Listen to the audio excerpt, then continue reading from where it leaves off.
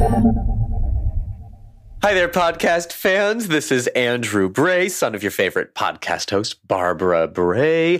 Hello there. And Mom, I'm just going to be candid with our audience. We're all just, this is take two because you missed out an amazing intro where we biffed it real hard. So I messed up. I love it that we can just do it over and it's okay if we made mistakes. We tell everyone it's okay. You can always do it over. It was just nice. That's the gift of podcasts, really, is you're hearing earnest, authentic truth when you get a chance to listen to conversations. It's other than the fact that, I'm your blood relative. One of the reasons that I like this podcast so much is because I think that people tend to learn a lot more about other people through conversations, not through a third person narrative. Oh, I love that. I've been listening to more podcasts myself just to, get some ideas, how to listen more closely, deeply. But still, when you and I talk, it's different because we can't help but that, have these big smiles on our faces. And but it's nice. It's really nice that we can work together like this. Me too. Well, here, why don't we pivot, though? Why don't you tell us a little bit about this upcoming conversation? Well, I'm really lucky. I got to meet Julie Hasson, and we did a Zoom call. And I said, after I learned a lot about her life, I was like, I just really have to get you on my show. She started telling me about a research study she did called the Chalk and Chances Project, where she interviewed people about the teacher they remember, the one that made a difference. Oh my gosh. And she wrote a book, and she teaches at Appalachian State University, and she's telling me all the things she's doing. It was like, every time you meet somebody and you really listen to them, it's like their stories just blossom. And that's what happened in our conversation. Well, everybody stay tuned for Barbara Bray and Julie Hasson and their blossoming conversation.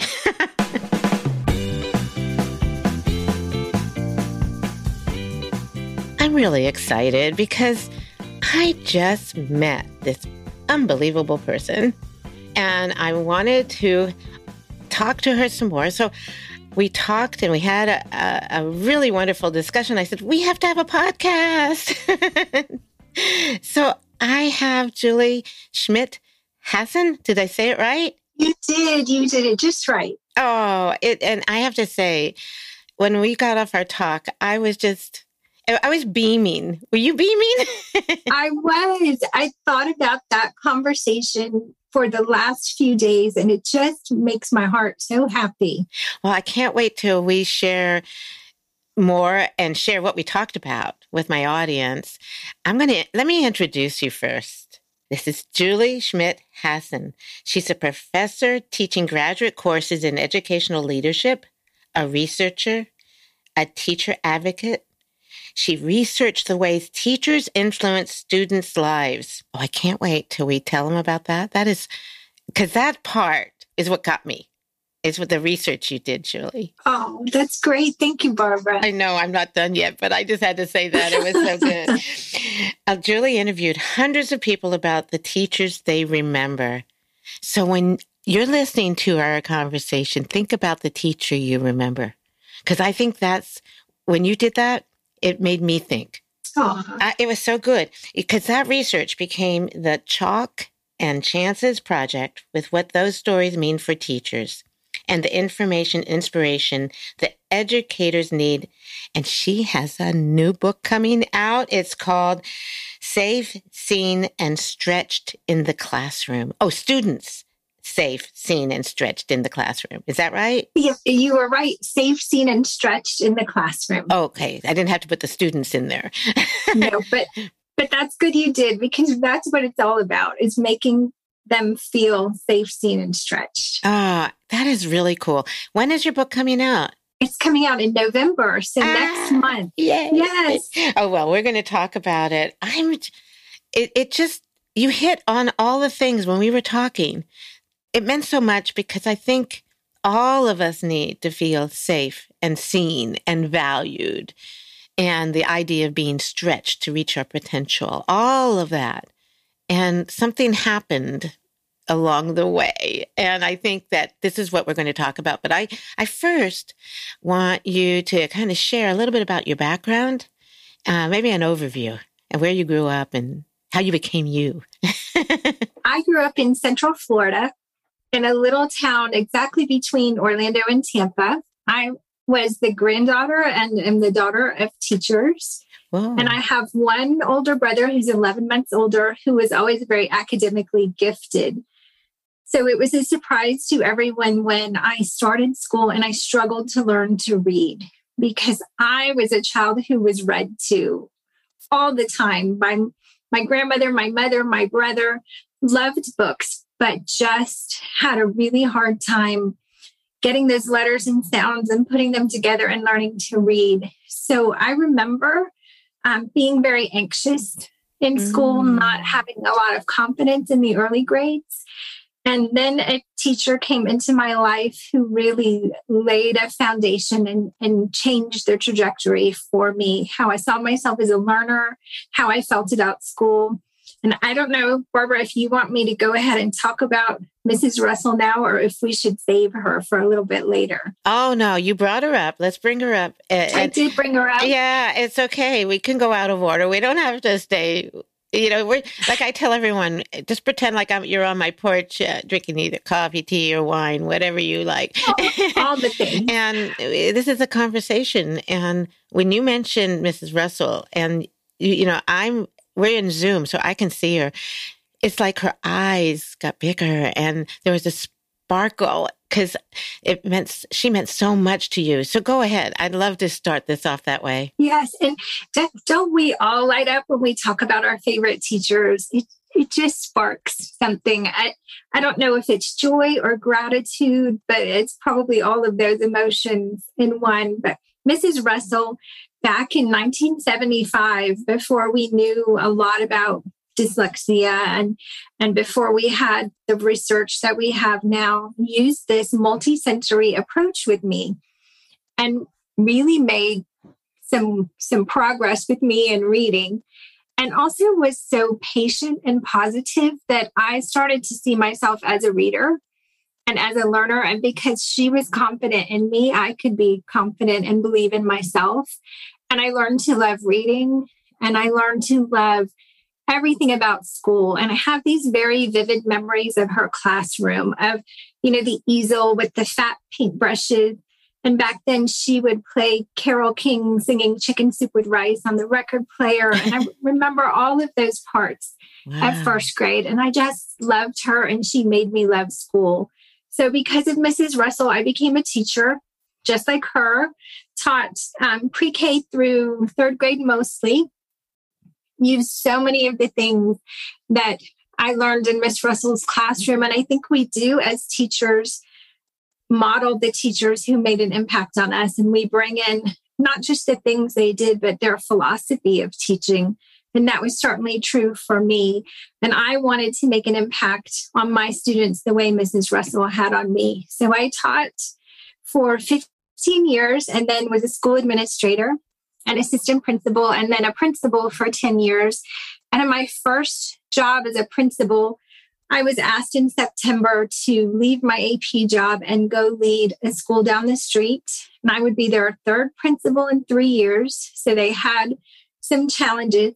And when I walked in to meet the faculty, right in the front was Mrs. Russell. Oh my! So wait a minute. Really? Yes. Oh. So I got to spend 3 years reconnecting with her and as her principal. And people would ask me, isn't that kind of strange or awkward to be evaluating your own teacher? It would have been if she hadn't been so amazing. And I would just sit in her classroom and want to say to her students, you're so lucky. You have no idea how lucky you are. So when she retired in 2015, I also left public school and went to become a professor. And I had to have a research focus. And I decided what I really wanted to study was how do teachers like Mrs. Russell make this lasting impact on our lives? what do they do? What do they say? And that's the journey I've been on for the last several years. Ah, that touches my heart. And what's so cool is you sent me a picture of you and Mrs. Russell. I don't know any teachers that can do that. I mean, that have that experience where you can go back and actually be with them, but then to be the principal. That is amazing. Oh. It was great. And I remember walking into her classroom one day and she was reading that Byrd Baylor book, Everybody Needs a Rock. Do you know that book? Yes, I do. Yes. See, I love that book. Yeah. And it had been one of my favorites in first grade. So I got to sit on the carpet with her kids and listen to my first grade teacher read that book again. So I feel so blessed. How many people get that opportunity to relive a favorite teacher's classroom and reconnect that way? So I've been very blessed by her so many times in my life, and we're still connected, and she still encourages me and inspires me. Oh, I'm so glad you started with that story. Now I'm sitting here. Did you, when you were sitting on that carpet, did you ever feel like you had to hold back your tears? Oh, yes, definitely, all the time. And there were so many things she did that brought me right back to first grade. Wow. And I loved watching her students in her classroom, because that's what she did, was create a space where they all felt safe, seen, and stretched. Even the most challenging students just thrived in her classroom. Oh, I love this story. I'm so glad you're writing it in your book, right? Yes. Everything I write, I think, starts with Mrs. Russell. Oh, I hope she hears this. Oh, she knows. You know, my favorite thing to say when I'm out speaking to teachers or doing professional development is, you are someone's Mrs. Russell. There are people who talk about you that way. And we all have to know that we may not hear that from them. You know, people don't always take the time to reach out and let us know the impact we've made, but we have. And we have to never lose faith or never underestimate the impact we make on the lives of our students for decades after they leave us. Well, it's so powerful, because first grade is a really impactful time. I mean, it leaves an impression the rest of your life. It could be good or bad. And so you never know what children go through. It's true. And I think had I not had her, I had someone who became frustrated with me because I was highly anxious and dyslexic. So certainly a challenge in that way. I would see myself differently as a reader and a learner, probably still. But because of the way she responded to me, I became confident and I saw myself as a learner and a reader. You know, you mentioned dyslexia. I don't think when you were younger, they really understood it, right? They didn't. Yeah. And my mom, being a teacher who taught third grade reading, took me to every specialist, every eye doctor. Oh, really? I was a mystery to her too. But thank goodness. And I know my mother, who taught with Mrs. Russell, feels the same way about her, the same sense of awe and gratitude, because she was just as great a colleague as she was a teacher for her students. Isn't that amazing? So that's a wonderful story. In fact, you told me that your daughter is a third grade teacher. I mean, you're carrying it on through generations. This is just wonderful. Yes. Tell me about that. So my daughter started teaching third grade 3 years ago. Her first year ended in a pandemic. Oh, so she, like all of our new teachers, has never really had a year that you and I, Barbara, would call a normal year. No, yeah. Last year she was hybrid. This year kids are back, but there's always someone in quarantine or some kind of shift in the policy. So it's been a stressful time for her. Wow. But she loves her kids. She loves her school. She's in a high need school in an urban area of Tampa. She worries quite a bit about them, especially during this time. But when I think about this mix of soft and strong that really great teachers have, you know, they're tough and resilient, but they're also soft and compassionate. She's always been the perfect mix of soft and strong. Wow. So I know she's doing a great job. And her principal is someone I know. And one day when her principal was making positive phone calls home about students, she called me to make a positive phone call home about Kaylin. Oh, really? Oh, see, well, that's right. She's one of the learners in her school that is still new at teaching, really. Still new at teaching. Yeah. So that was fun. And I think it made Kaylin happy too. Yeah. And you spell her name different than when you told me her name and then you wrote it down for me. It's Cailin. It is. It's an Irish name. Hassan is Irish. Ah, okay. I get it now. I thought, because I heard Caitlin, but not Kaylin that's spelled that way. So that's why. And I think she will always be confused with a Caitlin, but she rolls with it. Because I'm sure someone mispronounces it, right? All the time. All the time. Because when you're not used to a name, and names matter. Names, they do. They really matter. And so do you go by the Julie Schmidt Hassan or Julie Hassan? Well, the people who've known me forever, the people who've known us since we were kids probably still call us by our maiden names. So I'm still Schmitty to a lot of people. Schmitty. But I typically go by Julie Hassan. I use when I write all three names because there is a Julie Hassan who makes fantastic vegan cookbooks. Oh. She's been doing that for a long time, and I would not want anyone to take any cooking tips from me. So I try to use my maiden name to differentiate the two of us. I know. I actually went looking for you, and I found the other Julie Hassan, and I went, oh, wow, she's really talented. I had no idea. Not at all talented in the kitchen, but the other Julie Hassan is terrific. Isn't that funny? I'm Barbara Bray. There are a lot of Barbara Brays out there. Are there? Yeah, and there is one who passed away, but she's a famous author, translator. So if you look at Barbara Bray, up comes all these amazing books she translated. Yeah, Isn't that great? So people go, wow, Barbara, I had no idea you did all these things. I said, no, I didn't. That's my married name. But it is really funny how, it's really easy to misinterpret somebody by their name or mispronounce their name. And children need to they like it when you actually know how to say their name and you say their name often. It's true. And we talk about feeling seen. Part of feeling seen is feeling known. And I don't think someone could feel known if you mispronounce their name or never call them by their name. Yeah. There's something about someone saying our name that helps us feel like we belong and we're known.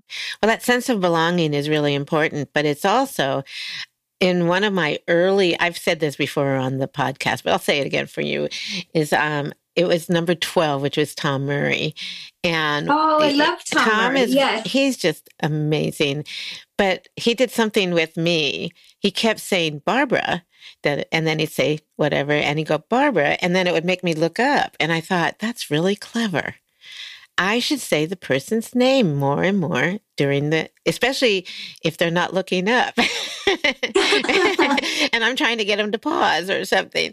So it's, Julie. See, it does. It does feel good. It makes you feel good. And that's a good tip to give teachers, because if we could make sure we pronounce our children's names right and build that confidence so they're comfortable about their names too. Yeah. It's just, and right. I've talked to them and I say, use this carefully. But when they have a special relationship with a teacher and that teacher gives them a special nickname, it's funny what that means to a kid. So I talked to a woman she was on the high school newspaper, and her journalism teacher was praising her for the stories that she brought in, and he called her Scoop.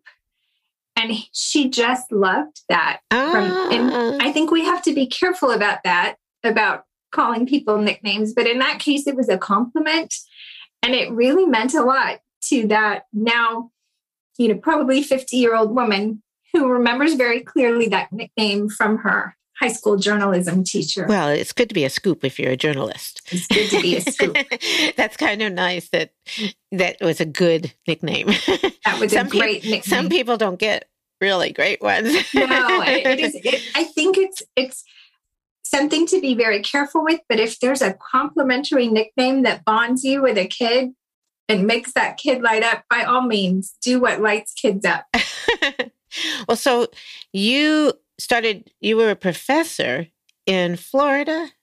Is that right? I started in Central Florida at Florida Southern College, which was my alma mater. Oh, you went. Oh, that's cool. Yes, it was another place where I felt back home again. I went from Miss Russell to working with professors who had been my professors. So I get a lot of full circle moments in my life, which are always blessings. And I worked there for 5 years. And 2 years ago, my husband, who's also a professor, got an offer to come here to Appalachian State in the mountains of Boone, North Carolina. And there was an opening for me in school administration. So I came too. Now we're both here. Wow. So you've been there since 2015? I started Florida Southern at 2015 and then in 2020. Oh, 2020. You just moved there. Right in the middle of the pandemic. Oh my God. We moved from our home in Florida to the mountains of North Carolina. Wow, that was a big move during that time. It was a big move. Wow. But it's fall here now, and so it's so worth it. The leaves are changing, the breeze is blowing. It's beautiful. You got to take some pictures.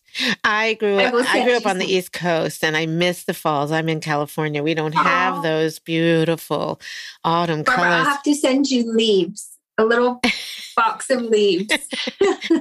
I might take that. I just love it.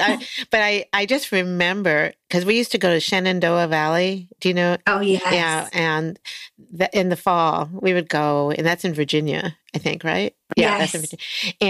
And I just remember the colors were just amazing. It's beautiful. They're just starting here, and we live on the side of a mountain. So we look up and there's patches of red and yellow and one bright orange tree. And every morning I go out just to see the change. It's beautiful. Okay. So you go out and get in front and have your husband take a picture of you with all those beautiful colors behind you. We'll put it up. That'll be, I will. I always put a picture on at the top. Maybe that'll be a fun one. That will be fun. I will send that your way, Barbara. I think that would be beautiful. So then you decided to do this research project. Is that right? Did you do it? That's right.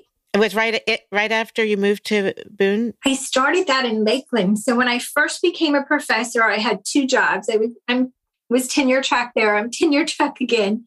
But when I started there, one job, of course, was teaching my graduate students, which I loved. And still do. The other job was to produce articles, to do research as part of my tenure. So I had to pick a research focus, as new professors do. And that was my focus. I wanted to know what teachers like Miss Russell do to make a lasting impact on our lives. So I started out talking to my teacher friends, asking, what's your impact? What do students remember from your class? They don't know. Unless a student comes back to you or sends you a card or reaches out, it's hard to know what our impact is. And I was in Florida at the time, and they tried many different ways to measure teacher impact. And I have concerns about that. I'm not sure that true long-term impact is quantitative and measurable that way. So I realized what I need to do is talk to former students. They're not hard to find. You and I are former students. They're everywhere. And I worked with Mick Lynch, who was the research advisor at my college, to figure out what is the design we could come up with to answer this question. And I ended up going to Office Depot and getting a sign that says, let's chat about the teachers you remember. And I went to flea markets and farmers markets and craft fairs and public parks and university campuses with my sign. Oh, wow. Now, I'm very introverted and still highly anxious. So I had to push past some of that, but I was so curious that propelled me.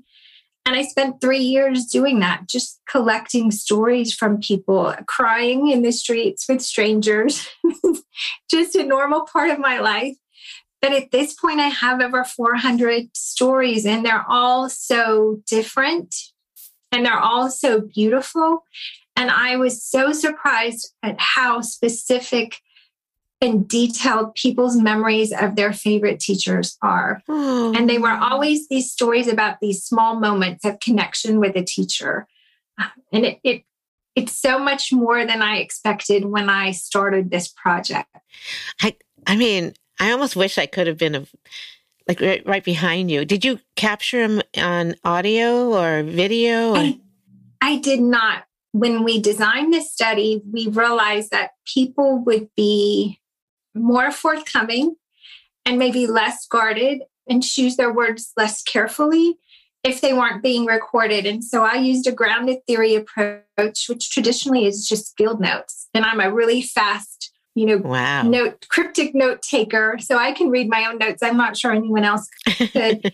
So I would just maintain eye contact and note their stories. So people would tell a story to me that I would wonder, have they ever told this story to anyone else? And often they hadn't even thought about it until I prompted them with the question.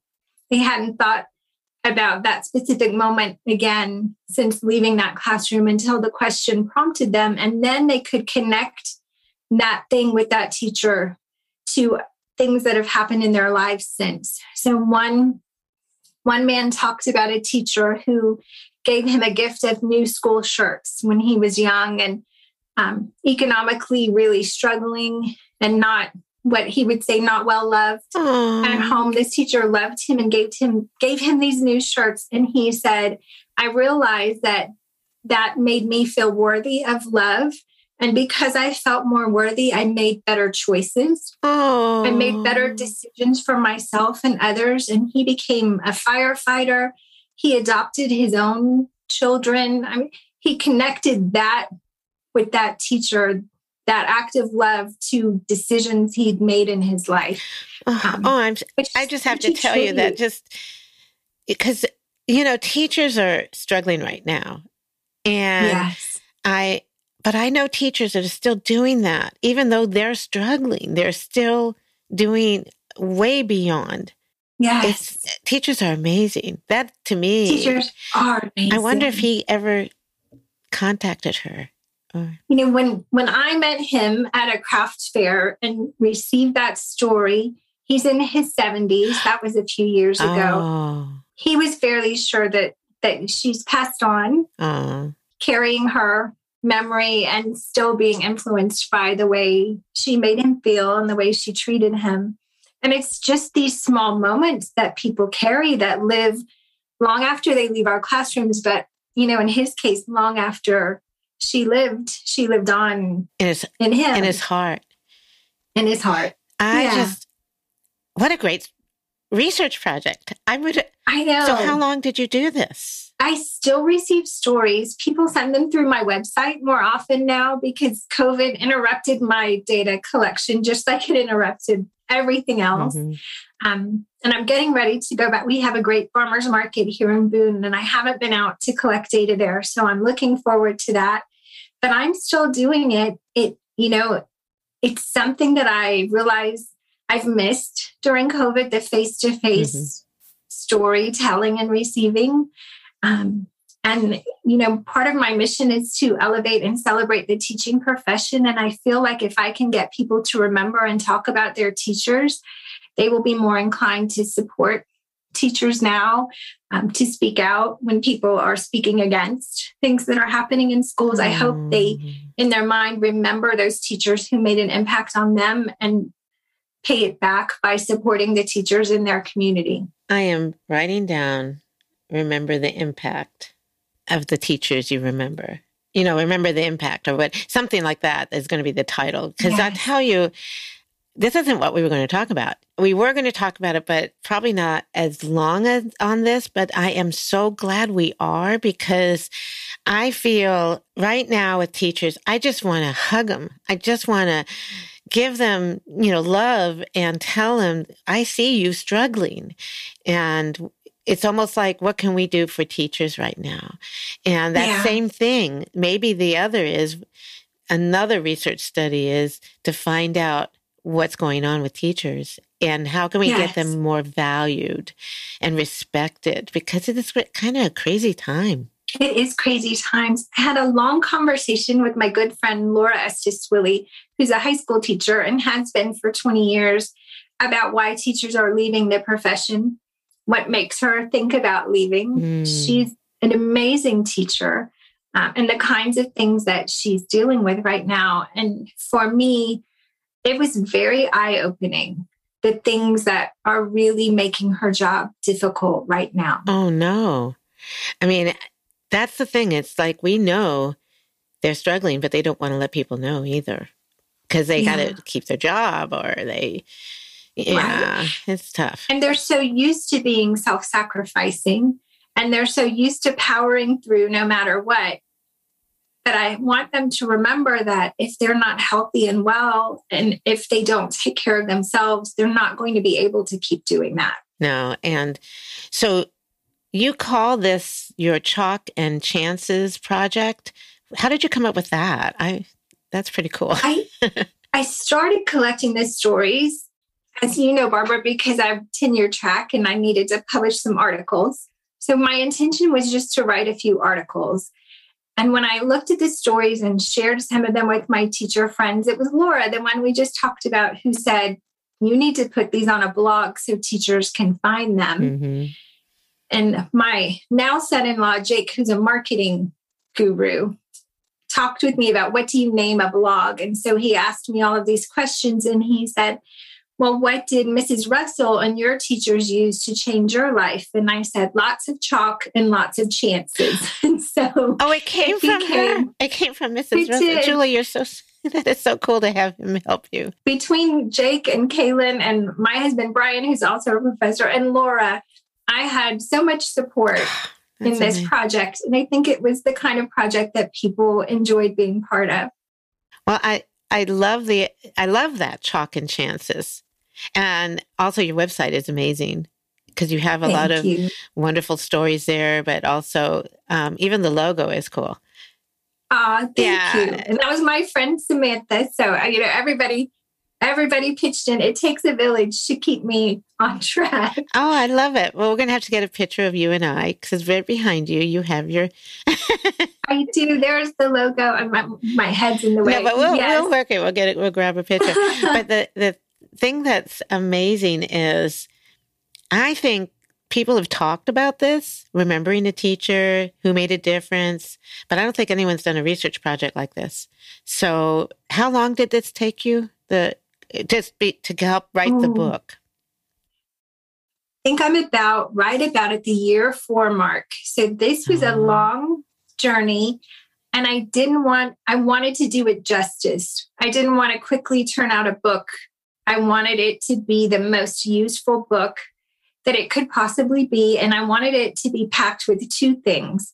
One, inspiration, because like you just said, Barbara, teachers desperately need inspiration. They need to get back in touch with why they teach and why their work is so important. But you can get that from Chicken Soup for the Soul. So the other thing I wanted to make sure I did was carefully unpack the stories and pull out those actions and those strategies. So when John told the story about the shirts, we can connect that to specific things that teacher did. She noticed a need and responded to that need. And there's John Gottman's work on bids for connection. She turned toward his bid for connection so we can pull in all of the research around those strategies. So the book, I know you said, I wish you could have gone on the journey with me. In the book, you do. So I take the reader with me from meeting with Mick at the very beginning of the project to every chapter is a different place. So to the farmer's market, to the college campus, to the craft fair, the reader goes with me. And then the stories are shared. And then we unpack the stories to say, what is in this that you can replicate, that you can implement? And then what does the bigger body of research say about that? So I wanted to make sure it had all of those things, and it took a long time. And I wanted to also make sure that we pulled in, some of the stories are really centered in equity. And that's not my area of expertise. So I pulled in Lisa Delpit's work and Geneva Gay's work. And I wanted to make sure that I pulled in especially those women of color who are doing such beautiful research around that and amplify their voices too. So it felt like putting a puzzle together. There were all of these pieces of that book that had to make a whole, and I loved it, but it took me a really long time. But it's like, this is like the first edition. I mean, the first, I have a feeling that because you look how equity, diversity, and inclusion is so important now, especially when people don't feel a sense of belonging because they've been kind of pulled away from school and stretched in different directions. So you started before the pandemic. I did. And then now, and then through the pandemic, I mean, I'm sure you got different answers. You know, I mean, you might not have gotten different answers about the teacher, but what's next? Yes. And I was worried about teacher attrition and worried about teacher wellness when I started this project. It was one of the motivators. There was a shortage in my area of Florida when I started. So, part of the motivation certainly was to give teachers reasons to stay, to encourage young people to consider teaching. I'm more worried now than I was then because I think we're struggling more. Teachers are struggling more than they were then. So there's still a need, and I'm still processing that and trying to figure out what I can do to help teachers more, what I can put into my writing and professional development that might be most helpful to them. But I think we're all still reeling a bit and trying to figure out what teachers need most. Yeah. And we all have to do what we can with what we have, especially in our communities, to support our teachers in schools. Oh, Julie, I'm so honored to know you. You wrote something that was really good. It's like, what's next? You said you'd like your dream. Can you share your dream? Yes, yeah. I do have a dream, and it came about the time that the blog started. And suddenly I was getting invited to talk to groups outside of education, like the Rotary and the Key Club and even the tax collectors. Really? Oh my gosh. Because there was something about it. They need speakers, and there was something about it. They support their schools that they were interested in. And when I would go out and talk to those civic groups, someone would always ask me, can I make a donation? There was really not any reason to make a donation. And so the more I thought about that, and at the same time, my daughter was a brand new teacher trying to set up a classroom, which is really expensive. I thought those two things go together. If people could donate in honor or in memory of a favorite teacher, and those donations could go to new teachers starting up a classroom, what a beautiful way to honor the whole profession. And that is my dream, that foundation. I've just started figuring out how that could work and trying to get through pandemic times when it feels like the right time to launch that. But that ultimately, that would be a beautiful dream come true. I love that idea. But how sad that teachers have to spend their own money. I'm sorry. Yeah. And it really, I know some teachers that make so little that they can't pay rent, but they still go out and spend $200 or $300 or $400 for the classroom. And I'm sitting here, no other profession asks people to do that. No, it doesn't. Yeah. And it's not right. And I hope at least schools are being able to provide for classrooms the basic things. But if I could help those brand new teachers even start a classroom library or a special chair or all the little things, especially in elementary, I think those little things that make us excited and kids excited, that would be a fun thing to be able to hand to a new teacher in honor of a teacher who came before. So no one's doing it that way. And that's why I like it, Julie, is that you said that the foundation would be to remember or in memory of someone who impacted, a teacher that impacted them. Because I think right now there's no one really doing that. It's just what we needed now, chalk and chances. So your book, we're going to put that up. I mean, it's not on pre-order, is it? On pre-order on Amazon. We're going to put that up on there. On pre-order now through Amazon and through Routledge, my publisher. And I believe Routledge has a discount on their site now. So check out the Routledge site. They usually do have some kind of discount through their site. Let's make sure we put that up on the post that goes with this, because I know a lot of teachers out there really wanted to do something like this. They never thought of it. So knowing that you did, it's like we can connect them to you, Julie, and share. They might even want to be in your next book or in help with the foundation, or who knows, because what you're doing is something from your heart. I can tell. This is made so thank you to Mrs. Russell. Yes, thank you, Mrs. Russell. Oh, that just a beautiful story. I've really enjoyed this. I'm glad you were on my porch today with me. Oh, thank you, Barbara. And I want to hear at some point, if not today, on your pretend porch, sometime about your favorite teacher. Oh, well, I can tell you real quick it's not till community college. It was Mr. Davis. Yeah. Oh, Mr. Davis. Mr. Davis was my English teacher, and he recognized I was a writer when many teachers didn't even acknowledge me in classrooms. I mean, there were some in elementary and through, but nothing like what he did for me. And he made a difference. I write it in my own book about him. It is, you remember it. He saw your gifts, and luckily for all of us, he did. So that's it. So let's keep this going, and we're going to put up a post, and we're going to continue our story and share your book. And I am so excited that I got to have this conversation with you, Julie, today. This has just been wonderful. And I'm sure people are going to love it because you're amazing. Thank you so much. Thank you, Barbara. I appreciate it. This is Barbara Bray.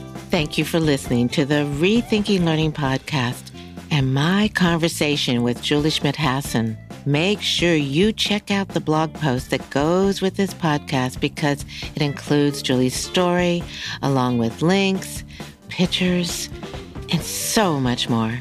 Please subscribe to my Rethinking Learning podcast. It would be awesome if you wrote a review. You can also subscribe to my website at barbarabray.net to receive updates, more amazing podcasts, and a link to resources and a new price for my book, Define Your Why. Thanks again for listening. Keep sharing your story. And please stay safe and be well.